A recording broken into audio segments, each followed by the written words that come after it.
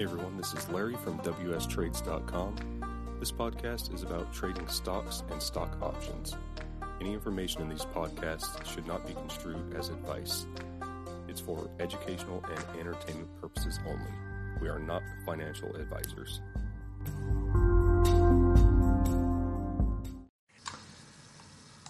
Hi everyone, this is James with WS Trades. I wanted to talk about some options contracts, basic principles. I wanted to talk about calls and puts.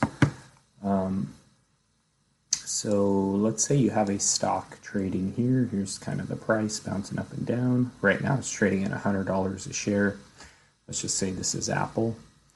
Let's talk about call options. So you're going to have call options all above and below and probably at this $100 mark. So let's say you have something up above the money. Let's just say you have a call option, and let's just say it expires February 19th. So you can go out and buy this option or sell this call option here. The 110 is the strike price, and it's a call, and there's an expiration date. So all the option contracts are going to have strike price, the type, whether it's a call or a put, and then an expiration date. So essentially what this says is if I go out and buy this 110 call option and the price of Apple goes above the 110 before expiration, which is on February 19th, then this contract will have value because I'm agreeing to buy Apple from the seller at 110. But let's say Apple is up to 120. You can kind of see the value in that contract because you're able to buy it at a cheaper price than it's actually trading at.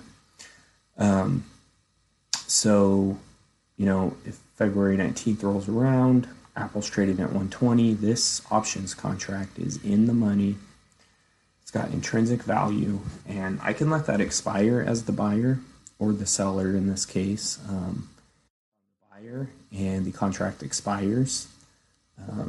It's in the money. It has intrinsic value. I'm able to call shares away from the seller of the contract. So I get to call away at 110 per share.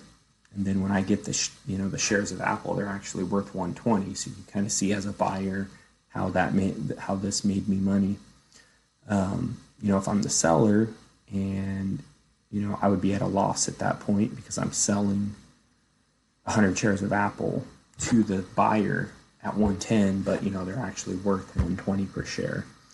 And that's how the options contracts work as well. They're controlling 100 shares of the underlying stock. So let's talk about a put option. If you had a put down below where the stock is trading, let's say you have a 90 put that expires February 19th.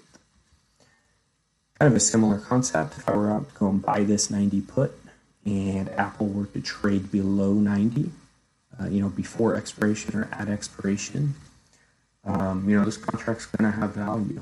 So as the buyer of the contract then, at expiration, if let's say Apple was down trading at $80 a share, I'd be able to put my shares to the seller for 90, essentially sell it for 90, even though it's only really worth 80 per share.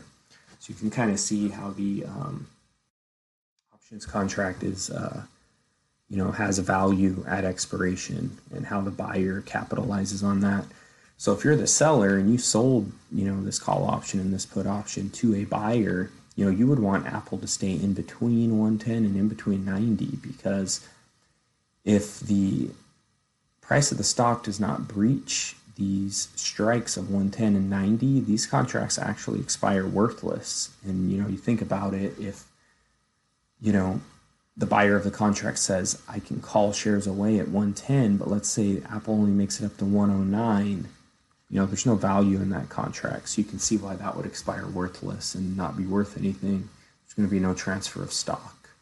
The buyer will not have the right to call shares away at that point. And the same thing for the put. If Apple only made it down to $91 at expiration, you can see that, the buyer, makes no sense for the buyer to go out and put 100 shares of Apple to the seller at 91 when it's actually only worth 90. That's at no value to the buyer of the contract. So you can kind of see, how calls and puts work and, where the price needs to go. before or at expiration for it to be profitable for the seller or the buyer of the options contract. So if you guys have any questions or comments, please leave them in the comments section, and thanks for watching this video. Hello everyone, this is James with WS Trades. Just want to say that this video is for educational purposes only. We here at WS Trades are not financial advisors.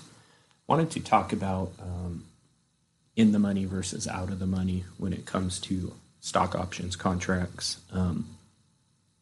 Just so you have an idea of how that would affect you if you were the buyer or you were long an options contract, or if you were a seller and you were short an options contract. So let's take this example here. I've got a price chart here for a stock. Let's just say it's Apple. Got a 110 call option here above, expiring Feb 19th, and a 90 put option below the market, expiring February 19th.